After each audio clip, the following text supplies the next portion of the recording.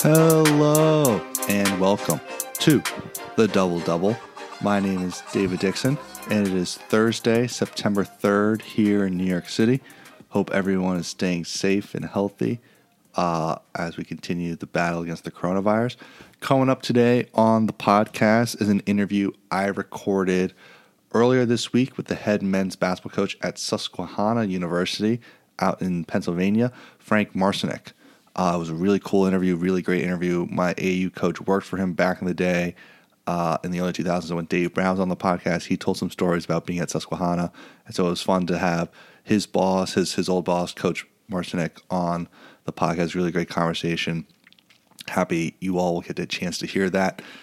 Since the last podcast with Coach Yuckham on Monday, a legend in the basketball community passed away, Coach John Thompson, who was the legendary coach at Georgetown in the 80s and 90s with the rise of the Big East. He coached Patrick Ewing, Alonzo Mourning, Allen Iverson, and he's just a legendary figure, not just for what he did on the basketball court, but also for what he did off the court as well for all the guys in his program and just for college basketball as a whole. I recommend reading some of the articles written about him by, just various sources, including like David Aldridge and just tons and tons of people who actually covered him during that time, because they can speak a lot better about the impact Coach Thompson had than I can, given that I'm too young to really know that much about what Coach Thompson was like back in his heyday when he was the coach at Georgetown.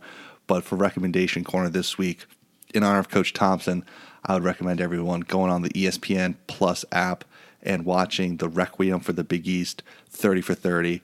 It's directed by Ezra Edelman, who's one of the best documentary directors out there. He not only did this film, but he also did the O.J. Made in America mega documentary, which won the Oscar a couple of years ago. This documentary is awesome. The Requiem for the Big East is one of my favorite 30 for 30s and features a lot of Coach Thompson, and just it's a great doc for any college basketball, really just basketball fans out there who want to get a little nostalgic this weekend. So highly recommend that one. So I'm going to hit the music, and when we come back is my interview from earlier this week with Frank Marcinek.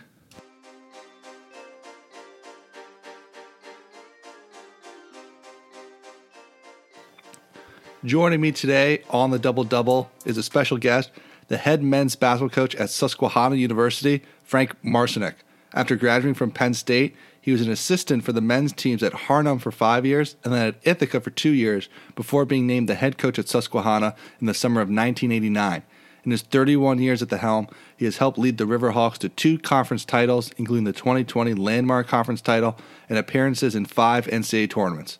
He's a 4-time winner of the Landmark Conference Coaching Staff of the Year Award and boasts a career record of 454 and 338. I'm thrilled he is taking the time to join me today. Coach, how's it going? I'm doing well, David. How are you? I'm doing well, hanging in there, doing the best we can. That's for sure. So just to start off, Coach, let's start in the present. Everyone kind of knows the fall 2020 semester for colleges all around the country is going to be unlike one really ever seen before, given the coronavirus pandemic. Each school has their own reopening plans for the fall, whether that includes sports or doesn't include sports, whether it's remote or fully on campus. Just what is the quick summary of Susquehanna's plan for this upcoming fall semester? Well, we welcomed our freshmen a week ago on Thursday, and classes started last Monday. So we have completed 1 full week of class. I'm happy to report after 1 full week, we've had 0 positive tests on campus, which is a good thing. That's just with about 25% of our population being our freshmen. So we thought we'd start small, work out any kinks there might be in the system, and then welcome classes every 2 weeks. So next weekend, our seniors will report, and then 2 weeks after that, our sophomores and juniors. And so by mid-September, we should be at 100% of all the students back on campus if everything goes according to plan. I think everybody has looked at this and said, how can this possibly work? I've heard comparisons that opening colleges was similar to going on a cruise ship back in March, and all the problems and all the hurdles that you had to get over. And I can't tell you how impressed I have been by the work done by our administration at Susquehanna to make it safe, yet practical, so our students have the best experience possible, and so we can do things with our student athletes as well. So our student athletes, I only have 3 freshmen in this class, are back. Last week was very low-keyed. They did some things on their own. We do a full-time strength conditioning coach, and we will have our first introduction to strength conditioning this afternoon for our freshmen, and we plan to do that 3 times this week because we do want it to be a meaningful experience and want them to be engaged in their sport. So we'll begin with the strength conditioning portion. The Division NCAA model this year has us being able to work with our players beginning October 1st, which is very different from what we've done in the past. Yeah. So we'll be doing some small group work, some individual work, hopefully October 1st, and hopefully by that time we have an idea of what is happening with our season. I'm an NABC congressman, and on a conference call, which I believe was about 2 weeks ago now, our major push was to ask the NCAA if they could please push the spring or winter championships back 1 month. So if our date of our championship was going to be March 20th, if they could move it April 20th to give us a reasonable length of time to play a reasonable amount of games. But I don't think we'll have an answer on that until probably late September. So that's a little bit about the start at Susquehanna and a little bit about the little I know right now. It's when I was on the phone with father of one of my seniors today. And, it's kind of hard to give direction because you just don't know. Right. And, so I'm open to, and willing to support whatever our players and their families think is best for them. But there's still a lot of unknowns. 100%. So as you mentioned, Susquehanna, we bring each grade back in phases, and I guess as more and more of your players arrive on campus, you're going to be doing, as you mentioned, individual work, small group work. I'm curious, just for you, Coach. In a traditional year, coaches and players alike spend spring, summer, and fall. You're getting ready for the start of the season, and you have the target date in your mind, which is everything you're doing in the spring and summer and fall to get ready for that first day of practice, usually for you guys on October 15th. How did you kind of mentally approach the summer and are approaching this fall, given that we don't really know exactly when or if we'll ever get that go date for the basketball season? Well, mentally, I'm preparing as if we will start January 1 with an opportunity to practice. But we will have some time with our teams on campus. If we're back full bore, we'll have some practice opportunities with our guys. The university has kind of said we'll have 5 weeks where we can practice with our guys in the fall.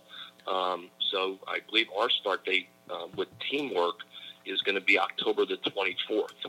So from October 24th to November 20th, I believe the date is, we will have practices that will resemble normal practices.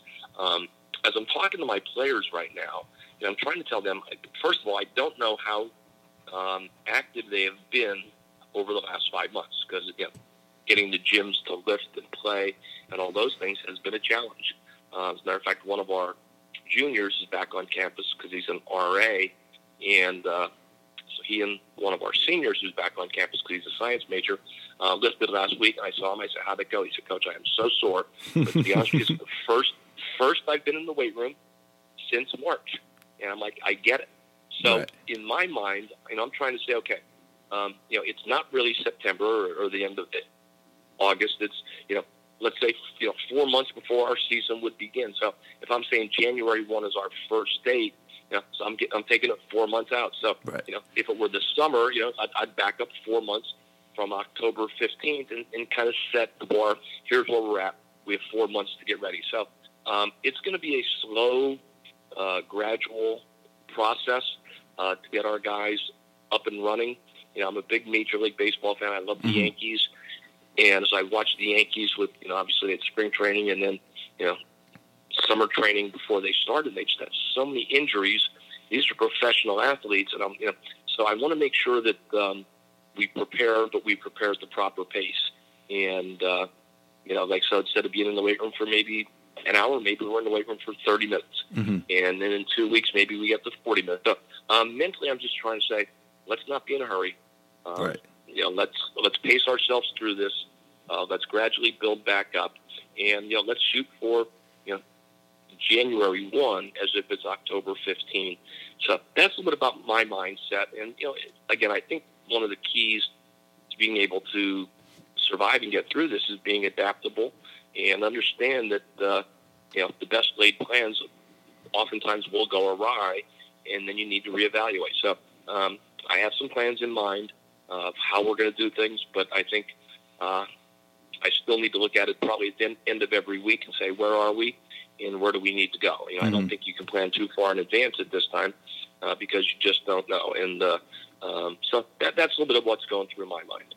And, it's interesting because you mentioned it that everyone is kind of going through their own individual process this fall, and each player and each student and family is kind of making a choice and the right decision for them for what to do this school year. And we've seen at the top level of Division I football and really just around the country of guys some students are saying, hey, this isn't the experience I signed up for. It's not the experience I'm paying for. I'm going to take a gap year and take the year off, and are choosing to opt out of their respective seasons and just the school year in general. How are you approaching those conversations, if you're having those at all, with the members of your program as the guys are deciding what they should do for this school year?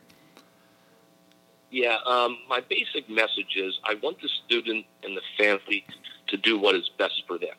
It's their, particularly for our seniors, it's their last go-round. And if for some reason, we have a 10-game season, is that going to be fulfilling to the seniors? And you're there, you know what it's like. It's a culmination of a career, and you want it to be the best it possibly can be.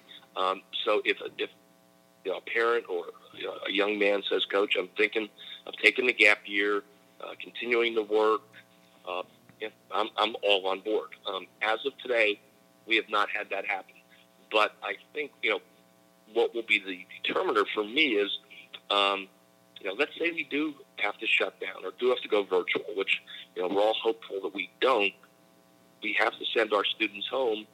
What is that for the prospect of having a season even in January? And if that's the case, I would certainly be much more, more leaning in the direction of saying, why don't you take a gap year, gap semester, come back? As you know, at our level, it's all about the financial aid. It's not as much about the eligibility, but our tuitions, room and board costs are in excess of $64,000. For a family to say, hey, I'm going to write a check for $64,000. So my son or daughter can participate in intercollegiate sports is really, really, asking a lot. I just don't see that being all that reasonable for 99% of the families. So we need to figure out how do we continue to allow them the opportunity to play, have a meaningful experience, have a play as much of a full season as they can, and still qualify for financial aid. Right. We don't have any. We have one graduate program at Susquehanna, which is a Master's of Education. If students were interested in coming back and getting a Master's in Education, they could do that and play. But we're not like a lot of schools that have graduate programs where they can come back and take their fifth year of eligibility or use that year of eligibility and work on a master's degree. So right. There's some tweaking and some fine tuning that needs to happen, and but each situation is unique.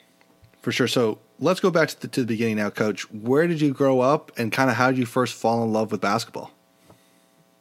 I am from a small coal mining town in the middle of Pennsylvania called Shamokin, Pennsylvania, and started in sports at a very young age, mostly in the neighborhood. We had, Shamokin was a coal mining town, but coal mining in the late 50s and early 60s was like OPEC. I mean, it was a bustling, thriving community with lots and lots of people and lots of activities. And, just in the block I lived in, there were probably 15, 20 kids all in the same age group. Wow. And, it was thriving. And, we would play, from sun up till sundown, whatever the sport was, whether it was baseball or basketball or football or, just playing tag or running around the block. And so I played everything. And I couldn't wait till I was old enough to, really participate. And it's kind of ironic, I'm a basketball coach. The first sport I was able to participate in was wrestling, because they had a wrestling program where you could be in first grade and wrestle.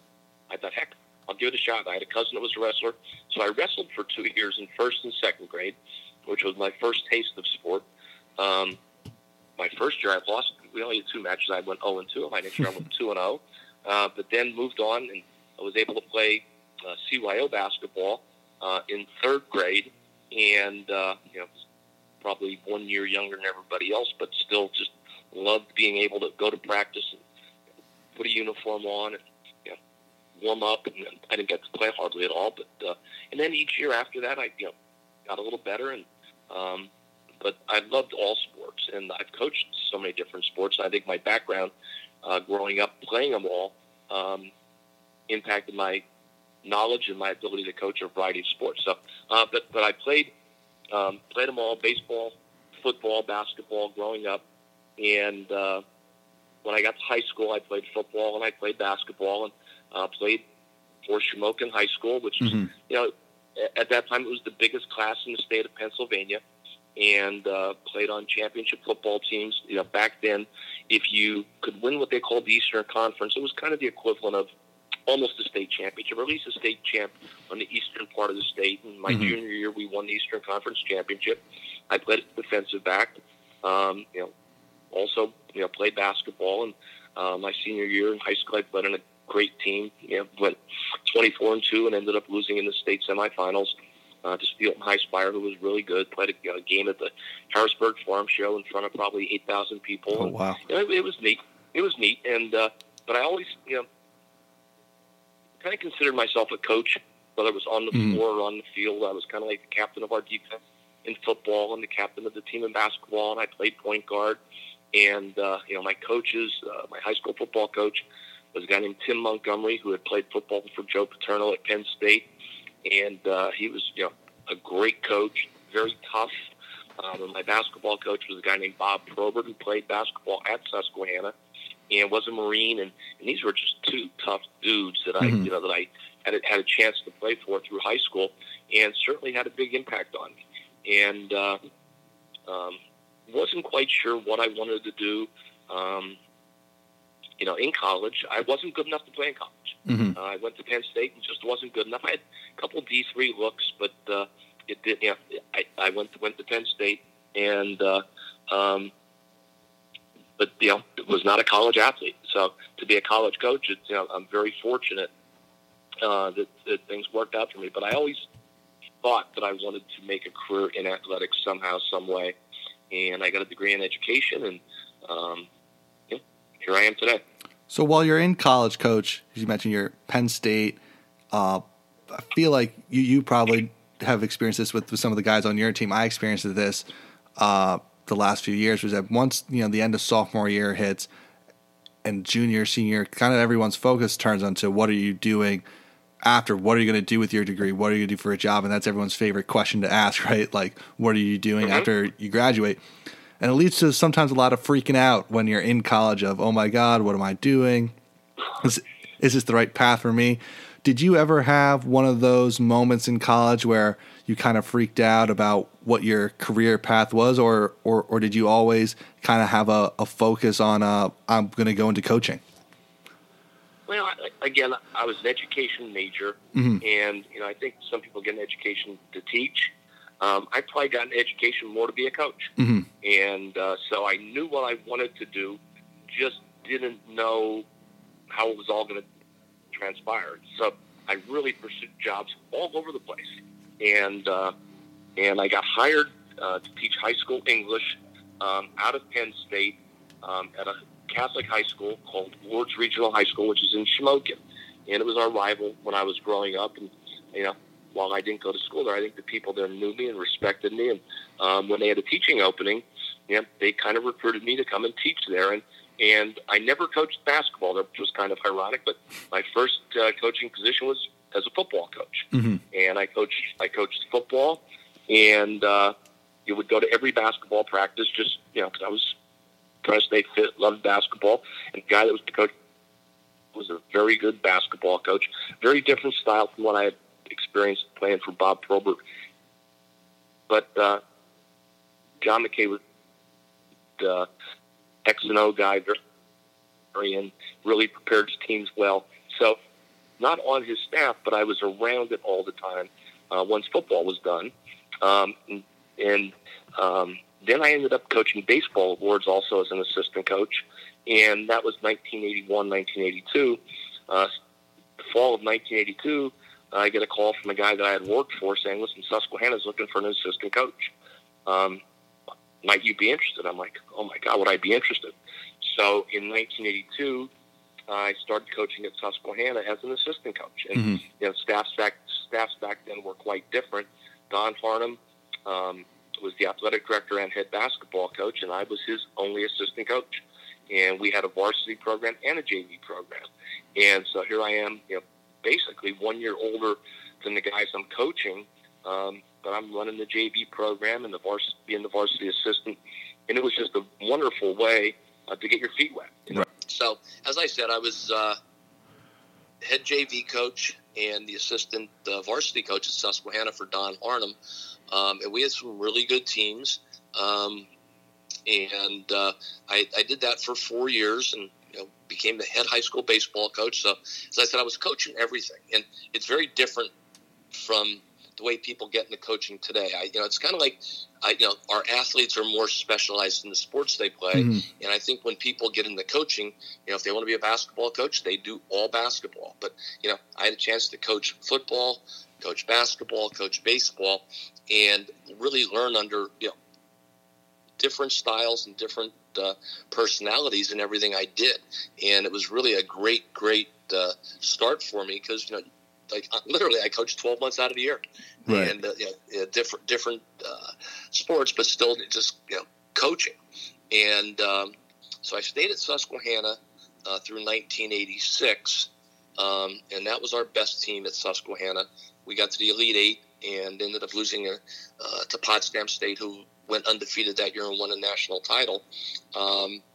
But I kind of knew that I wanted to make a go of this at the college level full time, and so I applied to Ithaca College, and I went to Ithaca as a grad assistant. But surprisingly enough, even though I had coached for 4 years at the collegiate level, I got a graduate assistantship. But the graduate assistantship wasn't in coaching. Oh wow! I got a graduate assistantship in working with our student teachers. So I took the graduate assistantship working with the student teachers, but my first day at Ithaca, I went and talked to Tom Baker, who was the head basketball coach, and introduced myself and talked about our team and talked about what I had done at Susquehanna. He said, I'd love to have you on my staff. So I joined the staff at Ithaca in 1986-87, basically as a volunteer while I was getting my master's degree and working, as I said, supervision of student teachers. Right.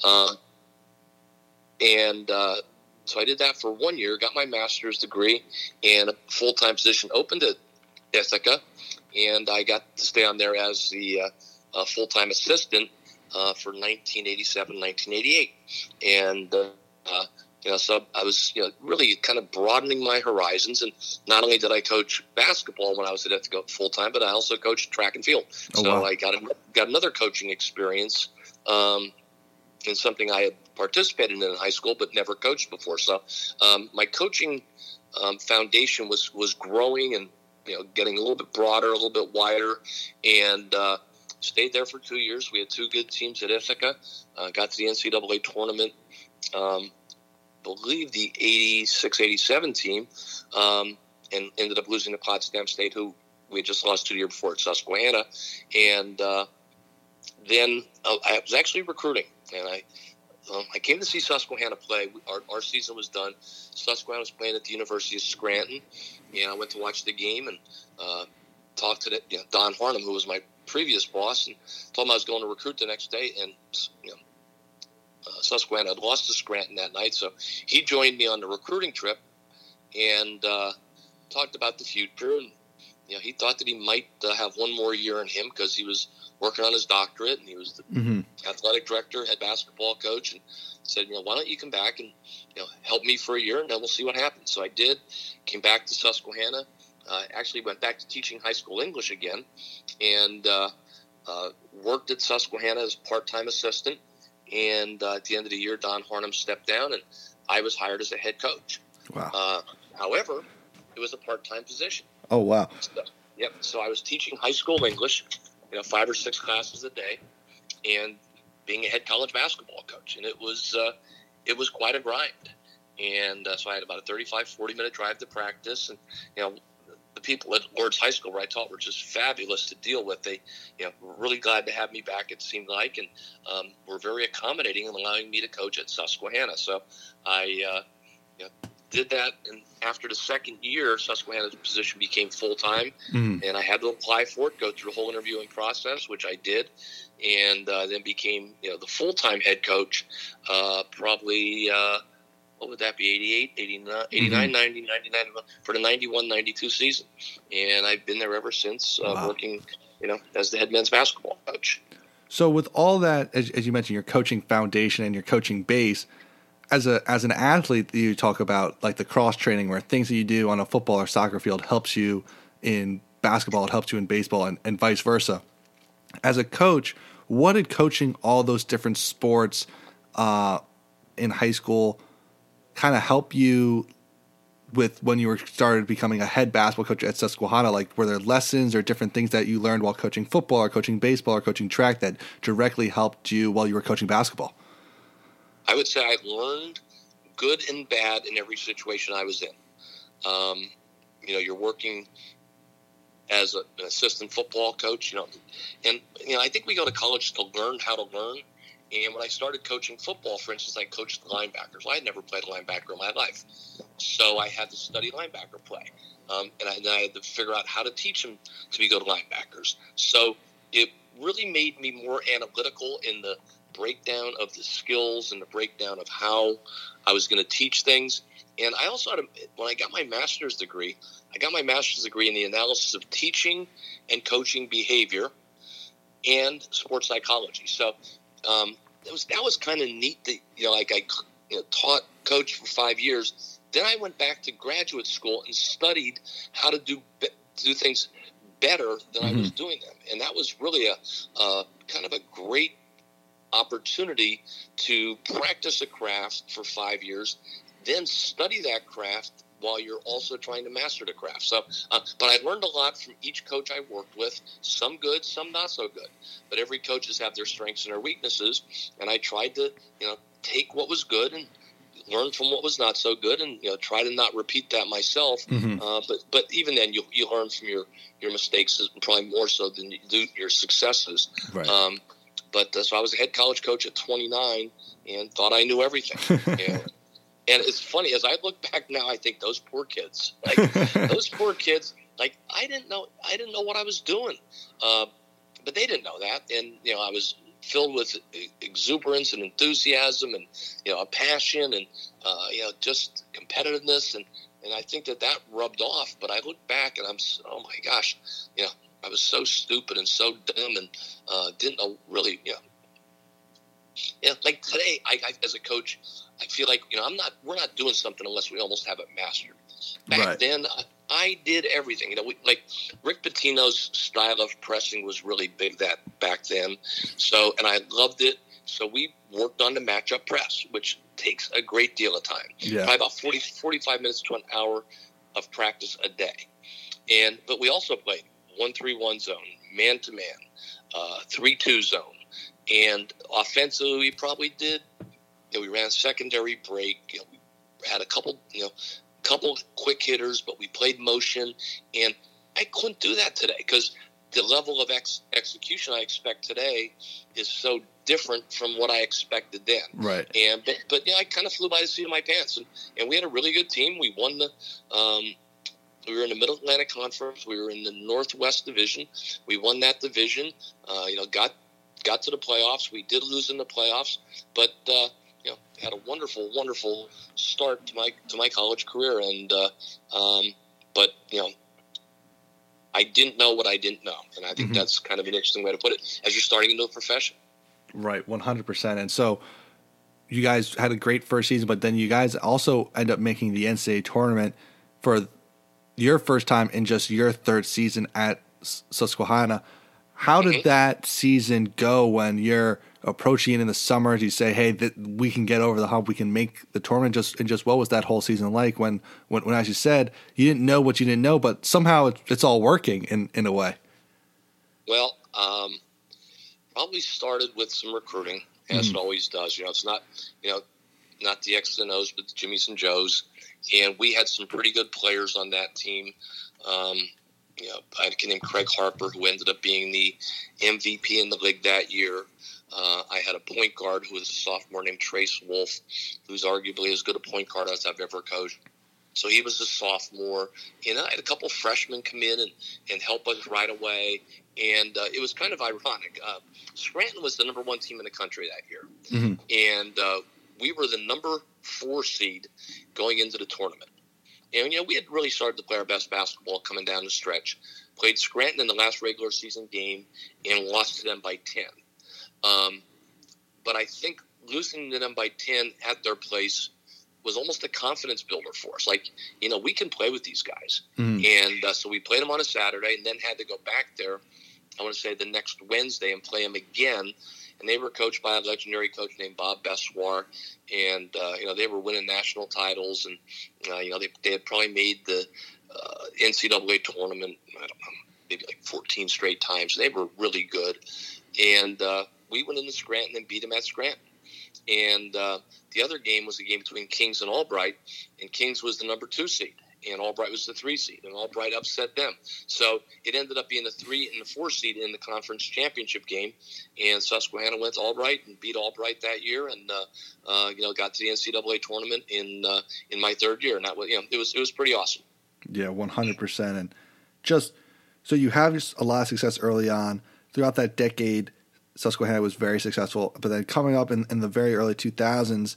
You kind of ran into a rough patch, especially in the 2004-2005 season, where you guys had a really tough season, 3-21, and from the outside, coaches always get blamed or thought of and just judged by the wins and losses on the court, where you guys could have been doing every single thing right, but if you have a record like that, the judgment starts coming from the outside. What was that like? Just you being the coach who has had success, going through a really difficult stretch like that during that season where, just the wins just weren't coming? It was one of those years where everything that could go wrong did go wrong. We returned a reasonably good group from the previous year. And we needed a point guard, and I recruited a point guard who was out at Western Reserve Academy, a kid I had seen in high school. He's a Pennsylvania guy, and he was just a dynamite player. And like 6'2", 185-pound player, could really do it all, was very mature. So I recruited him, commits to Susquehanna, and I'm quite confident he's going to be our guy. Late in May of that year, he decides financially it's not going to work for him. So he decides to not come to Susquehanna. So we really did not have a point guard. But I had a 6'9", probably about 260-pound center that was really good. As a matter of fact, broke our school record for block shots in a career. He broke it in one season. And he was going to be a force. He was going to enter his junior year. And as I said, he was just huge. And, with a great point guard and him, we had enough pieces that it's probably a team that could have won 16 or 17 games, no problem. But he turns out to have the knees of a 55-year-old man. And so he doesn't play. So I lose my starting center and my starting point guard, who are really two good players. And so as a result, we didn't have the talent. So we played a lot of freshmen and made a lot of freshman mistakes. We had unbelievably tough time scoring that year. We just couldn't score. But we were in every game, losing 53, 51, 57, 56. But we did not win a conference game, and we won 3 games on the year. And so that was, by far our low point. Again, when you coach long enough, you're not going to win them all. Mm-hmm. But you never expect to have a season like that. So that was that put things in perspective for me, because I think you get to a point where you just expect to win and you take it for granted a little bit. But that year where we just could not get out of our own way, it made me really stop and appreciate every win we had from there on out. And I still, you may not play well. And you can't be happy with it, but you're still, happy that you won, and now let's see if we can figure out how to get better from a win, as opposed to how to get better from a loss. So right. That year was it was a test for me, but we got through it and persevered, and and it was right around that time. And again, to have a successful college program, there's so much that goes into it. What's your relationship like with everybody on campus?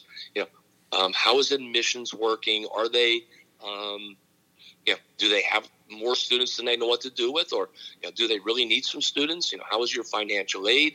What's your staffing? And we just, things weren't lined up for us to be very successful at that time.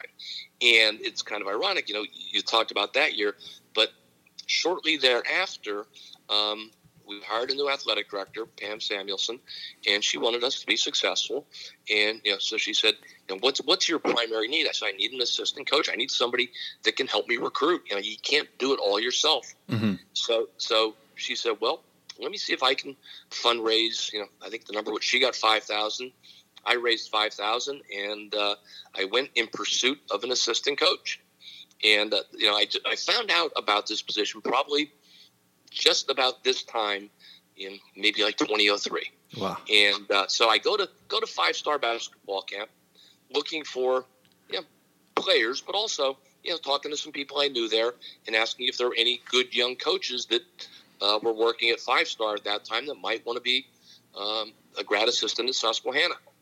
And Kevin Pickett, who was the coach at Fordham Prep, pointed me in the direction of a guy named Dave Brown.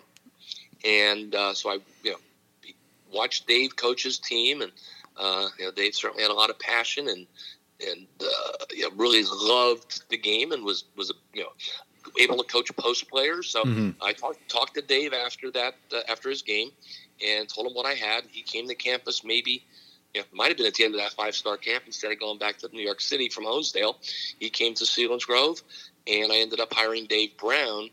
And Dave Brown was a phenomenal recruiter. Yeah. And really, really worked his tail off and got us some great players. And that kind of got us going, got us going again. And so that was kind of like how that poor season ended up being a stepping stone to bigger and better things. Well, Dave's my guy. I played AAU for him for 5 years. Big fan of Dave. He was on the podcast in early July. He's just an A+ person all around. And as I said, the way that he connects with people is so important for recruiting that this kind of brings me to my next question, is that now that you have the opportunity to build out a staff, you mentioned some of the things you were looking for initially with, say, I need someone to help me with recruiting. How has that evolved throughout the years of now you have this full-time grad assistant job? What are some of the things that you look for when you're looking for a young coach to join your staff? I want somebody that's smart. Mm-hmm. I think that if someone is intelligent, and I've hired guys that are just really bright guys, like guys with biology major with a 3.9 GPA, was going to go to med school but elects to coach. So I look for people that are smart. I want somebody that's loyal. I want someone that is going to represent Susquehanna and myself in a positive manner. And I say when I'm talking to these candidates, I want somebody that's going to be a big brother to the players in our program, because I think they need somebody they can go to at times other than the head coach. And so I want, they were some of the things. Obviously, knowledge of the game. I was a point guard, so if I can find somebody who can coach the post players, that helps. So there's some of the characteristics that I look for when I'm hiring somebody for that position. So you guys definitely turned it around after that really tough season, and you've had a really good recent run of a lot of success, making 3 NCAA tournaments the last 5 years, and back-to-back NCAAs in 2016 after almost a 20-year absence. Just what kind of went into kind of getting that proverbial monkey off your back of getting back to that NCAA tournament, and just how did that feel as a coach? Maybe the most overused word in athletics right now is culture. Everybody talks culture, and a lot of it is unfounded. It's just a word.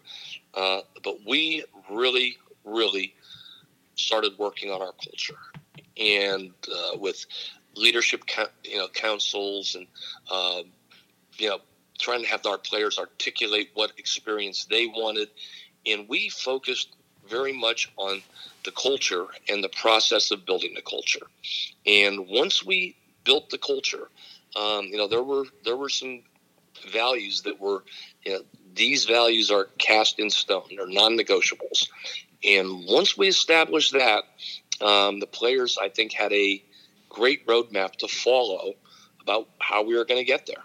And we probably spent an hour, 2 hours a week just on culture documents, and we've established a great culture. And my team last year had the best culture of any team I've ever been around. But I can go back. Our team 3 years ago had a super culture. 4 years ago, 5 years ago. The culture, to me, is what has made it work.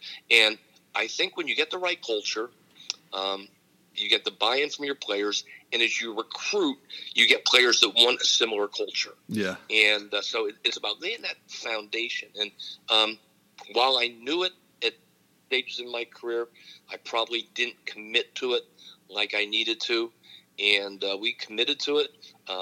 We had some good players in the program. We got more good players, and it's kind of taken off. We have a great cell. Like Susquehanna is a great cell. We have a beautiful campus.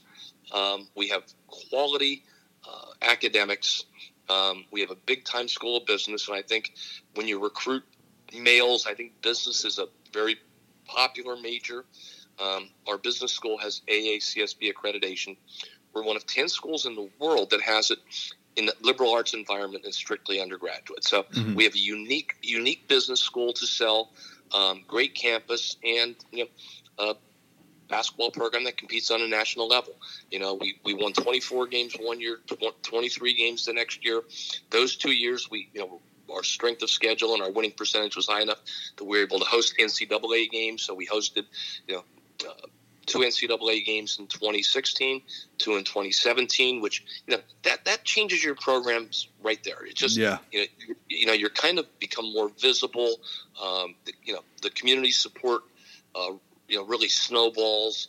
And then, last year I thought we may have been a year ahead of schedule, but, won the Landmark Conference Championship, got to the NCAAs, had a good win over Benedictine, and ended up losing a tough game at Wittenberg.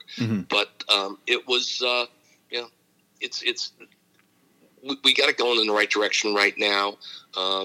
It's just getting the buy-in from the players, having the right culture, and being able to recruit to that culture. I'd say there are a couple things that have really helped us. Yeah, so before getting to that 2017 Sweet 16 run, I agree with you that the culture is extremely overused, partially just because people don't really define it, because culture can mean so many different things in so many different fields, companies. It can take on so many different definitions. People don't define it. So when you're asked to, or if I'm asking you to describe or define really what is the Susquehanna men's basketball culture, just what are some of the things that make up that culture that you guys have at your program? I'll hit you with about 4 factors that I think are, absolutes. Trust, being unselfish. When we talk about being unselfish, it's always we before me. Being a great teammate, being committed academically as well as athletically. and I'll talk on that. The NABC has an honor roll, an honor court where they honor teams that have had, a GPA of 3.2 or above. Our team has won that, been honored 5 straight years. Wow. And again, are there other programs in the country that have done that? There are, but I don't think there's very many. So we have consistency in the classroom, consistency on the court, consistency around campus. And, I think that our program has become a leader on our campus of doing things the right way. And we had a guy, would have been 2017, honored by the All-State Good Works team. I'm not sure if you're familiar with that or not, but I think they chose 5 student athletes from Division II and Division III and NAI that excelled in community service. We had a kid named Stephen Weidlich win that. Well, Stephen Weidlich was also an All-American basketball player, and they got honored at the Final Four. It was in Phoenix that year. Steve and his mother and brother were, treated like royalty for about 5 days. And but Steve was kind of the epitome. If there's a poster boy right now of Susquehanna basketball, it would be a kid named Stephen Weidlich, who's from Watchung Hills in New Jersey, and just did everything right. And so I think likes recruit likes. Winning breeds winning. Success breeds success. So I think all those things go into the culture. But we were not going to sacrifice. We weren't going to sacrifice the process for the end result. We were willing to make hard decisions. If our best player was going to be a jerk, he was going to be a jerk elsewhere. Mm-hmm. And I think that when your players see that you mean business and this is how we're going to do it, I try to let them establish their standards. And I ask them to establish their values, because it's, if they establish them, they're going to be more bought in. And so I think that's a big part of our culture also, is the players buy in, but their buy-in is because they have created the standards. This is what we're going to do. This is how we're going to behave. This is how we're going to handle things. And as soon as, so if enthusiasm is one of our values, and we're in practice one day and there's no enthusiasm, I'm like, guys, let's stop.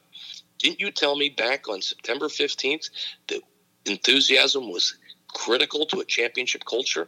Well, where's the enthusiasm today? And, you'd use examples like that to try to drive home the values and the standards created by your players. And right. We as coaches had a lot to do with it, but we kind of coached them through it. But they were their beliefs, and our job is to make sure that they abide by their beliefs. Right. So, and it turned out, as you mentioned, that the culture helped turn around the program. You guys hosted NCAA tournaments and you made it run all the way to the Sweet 16 in 2017. Just what is it like? I got to experience that as a player hosting NCAA tournament games at Wesleyan in 2017, 2018. Just what is it like as a coach to find out that you're the one hosting that pod that weekend, and just seeing just coaching in front of a packed gym like that? Just what is it like? Just what is it like for you as a coach? I mean, it's kind of what you live for. Probably my greatest feeling is, walking up the steps to the court, looking out, music blaring, place packed. We sold out the gym both times we hosted, and the level of excitement and enthusiasm on campus was as good as I've ever seen it. So it there's an old saying, make the big time where you're at. And the big time was O.W. Hout's Gymnasium when we were hosting those games, just like for you, Dave, when you were at Wesleyan. I mean, it's just you get a lot of support, from the students, from the community, former players. So it was really special, and to be able to do it back-to-back years was even more special. So the second year we won both games and moved on to the Sweet 16. So that was awesome. So this past year, you guys make it back to the NCAA tournament. As you mentioned, you guys get sent to the pod held at Wittenberg in Ohio. But right around that first week of March, when you guys were getting ready to go out to Ohio, the world started having other plans, and we just started to hear about and really see the potential damage that the coronavirus could do here in the U.S. Just when was the first time that you heard the word coronavirus? And that week, as you were guys getting ready to go to Wittenberg, was there any talk amongst the team or the administration about the virus and just maybe any potential precautions you guys would be taking that weekend? Well, here's what happened to us. The selection show was Monday. We find out, we're going to Wittenberg, playing Benedictine, and, with Synergy, you start doing your preparation. You have the shows at 12. You start your preparation at 1. So we're beginning our preparation. We meet with the team Monday afternoon. We don't go on the floor, trying to let them heal and get our bodies right for the run. And so Tuesday we're ready to start practice, and my assistant coach is a guy named J.J. Butler, who has since been hired as the head coach at Chestnut Hill, Division II school in Philadelphia. But J.J. was fabulous, and he wasn't his normal self that day. And I'm like, "Are you all right?" He said, "Coach, I feel awful." I'm like, "Really?" He's like, "Yeah." He said, "I've been throwing up. I got stomach flu and temperature and fever and chills." And I'm like, "Well, do me a favor, just stay away from the team." Mm-hmm. And later that day, one player comes in with a fever. Oh no! I said, "Okay, you go home." Another player comes in with a fever. You go home. Now, COVID's not, it's kind of just starting to rear its ugly head. And at no time did I think, okay, we got COVID virus. Uh-huh. That night, I go home. And I, in 32 years, have missed one game. Or 31 years. I don't know how many years I've been coach. 31 years, I've missed one game. I go home that night, and I am sick as sick can be. That's Tuesday night. And my phone's blowing up. It's this player, he's sick. That player, he's sick. Well, on Wednesday, I think we had 8 players and myself that couldn't be at practice. And our plan was to travel Wednesday night. So we're supposed to leave Wednesday night to drive outside of Pittsburgh and then take the other half of the trip the next day. And we have to cancel our departure because I know I can't get on a bus, and neither can 8 of my players. Oh, my God. So this is Wednesday. So it's like, okay, we're going to try to depart first thing Thursday morning because the trip to Springfield, Ohio, I think was 8 or 9 hours. And it's like, okay, let's plan to leave at 7:30. Well, I get up that morning, and I said to my wife, I don't think I can do this. I don't think I can get on the bus. And she said, well, you got to. So I find a way to get to Susquehanna, and I know I'm as gray can be. And so my assistants did such a spectacular job. I mean, we had more hand sanitizer. We had face masks. We had everything that you needed for the coronavirus before anybody was telling you what to do. We had the bus partitioned off, that those who were healthy sat in the back, those who were sick sat up front. We social distanced. So we had the whole protocol down for the coronavirus before it was really anything. And, that word started to spread around campus. If you have a fever, we got to make sure everybody gets to the health center because there's starting to be some understanding of what this is all about, but at a very low level. Well, we get to Ohio, and now you start hearing that Yeshiva had a case and that they were going to play at Hopkins in front of no fans and all of this. And, so we don't know what we had. We don't know if we had a stomach flu or a coronavirus or what. But so that was our week in preparation. So we got there on Thursday. We practiced Thursday. It was really the only practice that we were able to really get in that week because Tuesday we had people not feeling well. Wednesday, half the team wasn't there. And so we got there Thursday. When you get to the NCAAs, as you might have a 90-minute workout. And so we worked out for 90 minutes that day. Did as much game planning as prep as we could for Benedictine, had a shoot around the next day, and then we went. But that was kind of our introduction to the coronavirus. And then when we were returning from Wittenberg, obviously, they played the games at Hopkins in front of no fans, and I have an assistant coach who's also a high school athletic director that's in charge of transportation, and he's now getting all these bulletins from the state about number of cases, blah, blah, blah. So that was where we first were exposed to it. And we played on the last possible day that college basketball was played, was that Saturday. And then, everything shut down. So the round of 16 was never played, at the Division III level. Right. Wow.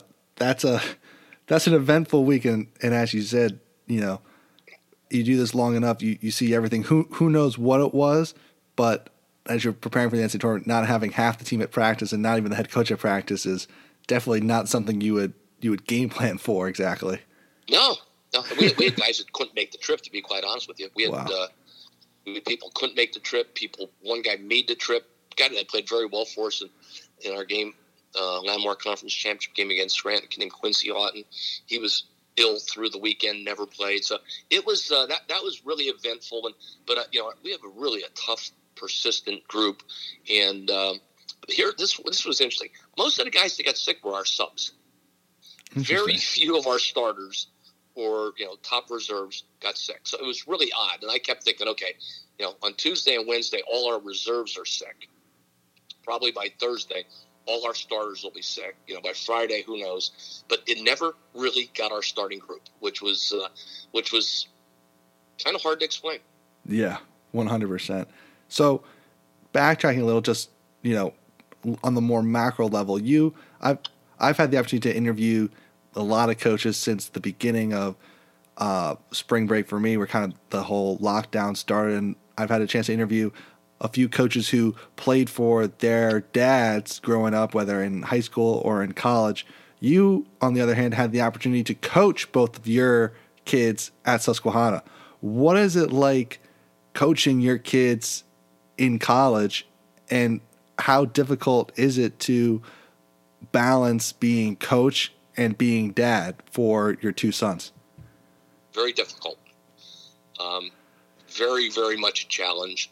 My older son, Frank, came to Susquehanna, was a really good high school player, great shooter, and then had some elbow problems, had to have 2 different elbow surgeries, was supposed to have a 3rd elbow surgery. And when you're a shooter and you have elbow problems, it cuts down on the volume of shots you can take. So therefore it cuts down on your ability to be a great shooter. So Frank dealt with some elbow problems through his college career, but nonetheless played all 4 years, and probably didn't play as much as any of us would have liked.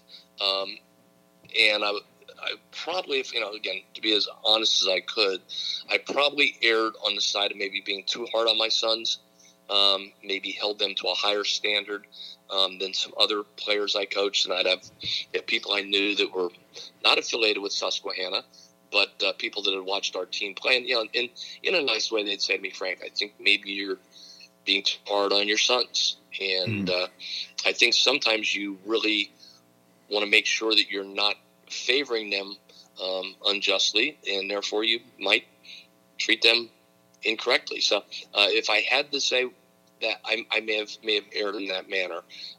My younger son Scott came along 2 years later and also came to Susquehanna, and they were both great teammates, both great guys to have in the program.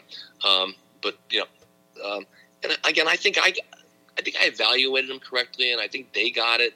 I don't think they were always happy with me. My wife got it. The person that didn't get it was my mother. And my mother would give me hell all the time, like, why aren't you playing Frank and Scott more? They're good players. And I'm like, Mom, just trust me. I know what I'm doing. But it was kind of funny. Like, I think that when you're in the arena, like you as a player, if you're good enough or, if you're better than somebody. And I think Frank and Scott kind of got where they were. And my wife was very supportive of me in everything I've done, but my mother couldn't take it. And she would come to the games and she would be mad at me. So it's funny as you deal with other people and their children, the love between parents and grandparents and their children certainly supersedes, any talk of chemistry and being unselfish and all those things. That's what is such a challenge. But it was hard, but I wouldn't trade it for anything right now. They both graduated degrees in finance and they're doing great. And, they might be the 2 biggest lovers of Susquehanna basketball outside of myself right now. So they're loyal to the program, as loyal as the day is long. And they're also good friends with our buddy Dave Brown. That's awesome. So one last question here, Coach, before we get to some of the fun ones.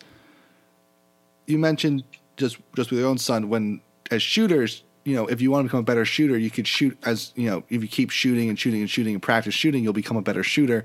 Same way for dribbling and everything. As players, it's very kind of cut and dry over if you want to get better, how you go out and do it.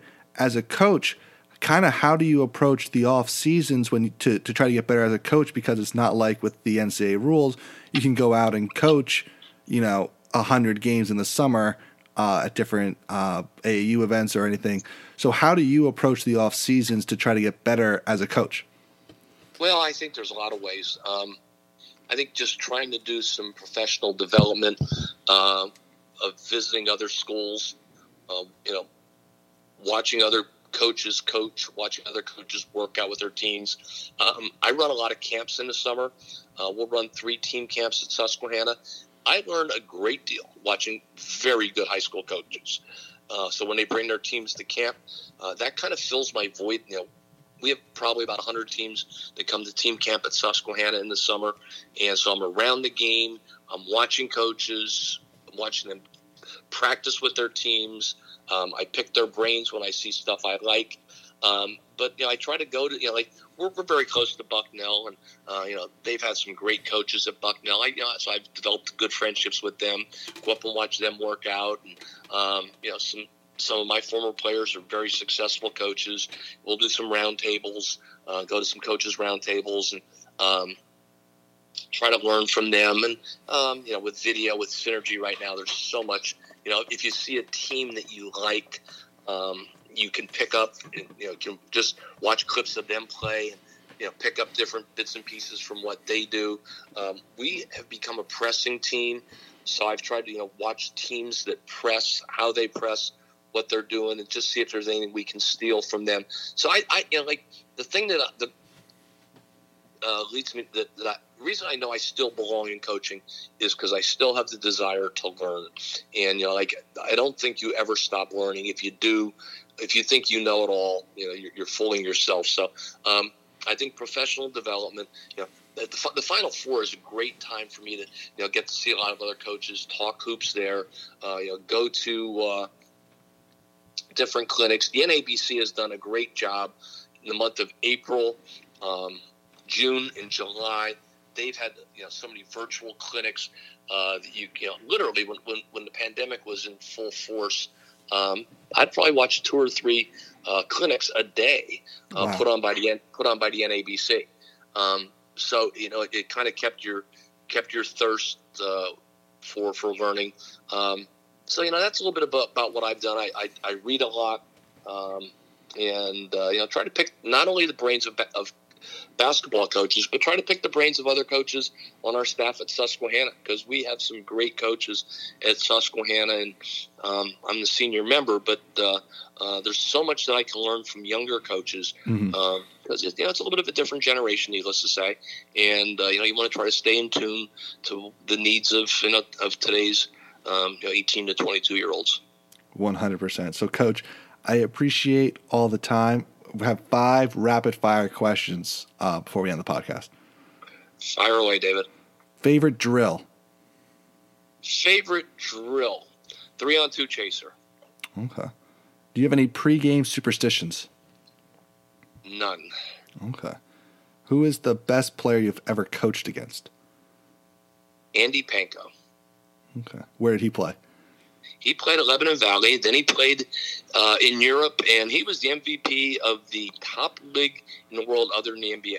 He was a kid. He was a kid we tried to recruit out of Bishop McDevitt High School in Harrisburg, and he was like 6'3" or 6'4", and he grew to be 6'9". Wow! And he was Division III Player of the Year back-to-back years. Wow! What's your biggest pet peeve as a coach? My biggest pet peeve as a coach: players that think they know more than a coach. Okay. If you could change one rule about basketball, what would you change?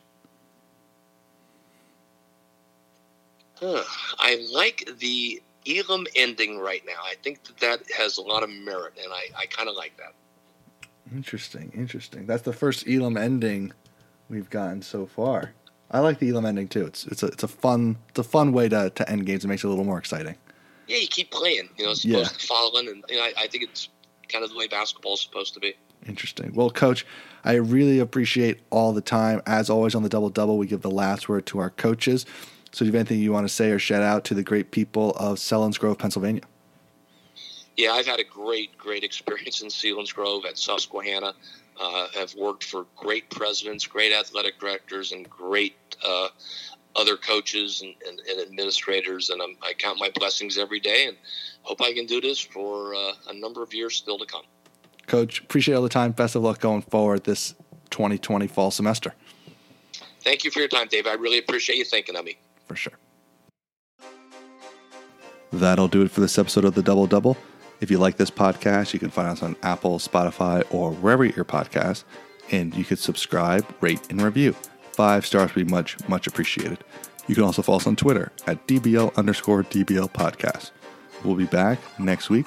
Until then, take care and make it a great day.